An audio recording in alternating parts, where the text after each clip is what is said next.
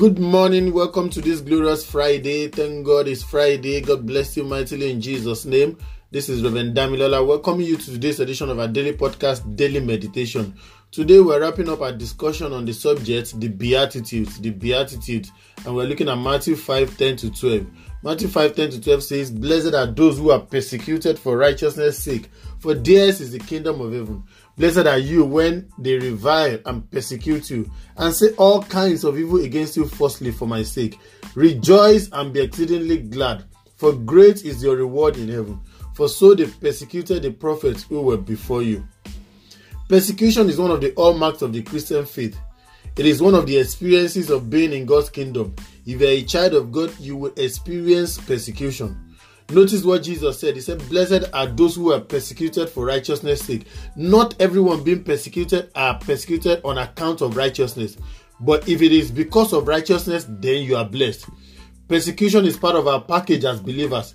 When Peter asked Jesus in Mark 10 verse 28 following, he says, "So we have left all and follow you."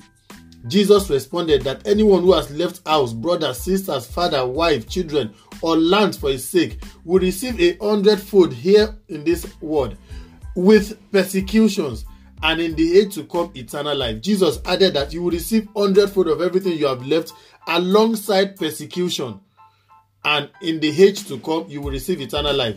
Apostle Paul said in 2 Timothy chapter 3 verse 12, "Indeed, all who desire to live godly life in Christ Jesus will suffer persecution." It's a must that if you desire to live godly life, if you want to live according to the tenets of the Bible, you are going to suffer persecution.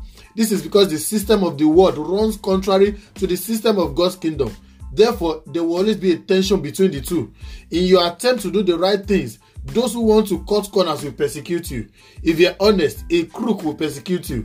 Jesus said in John chapter 3 verse 20-21, "For everyone who does evil hates the light." Evil people don't like light. They want to operate in the dark.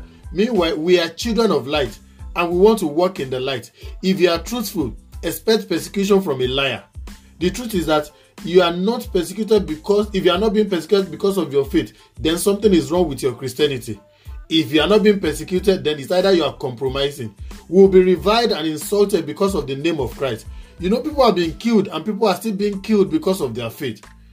Friends, if you are experiencing persecution, know that you are in the right company. Don't be discouraged. Jesus said you are blessed on account of that persecution, on account of that trials, on account of that affliction. You are blessed. We have the kingdom of heaven as a reward. So relax, rejoice, and be exceedingly glad. Great is your reward in heaven. I pray for you this weekend that you will experience unusual joy. The joy of the Lord will be your strength. God bless you and have a fantastic weekend. I'll come your way again on Monday. Bye-bye.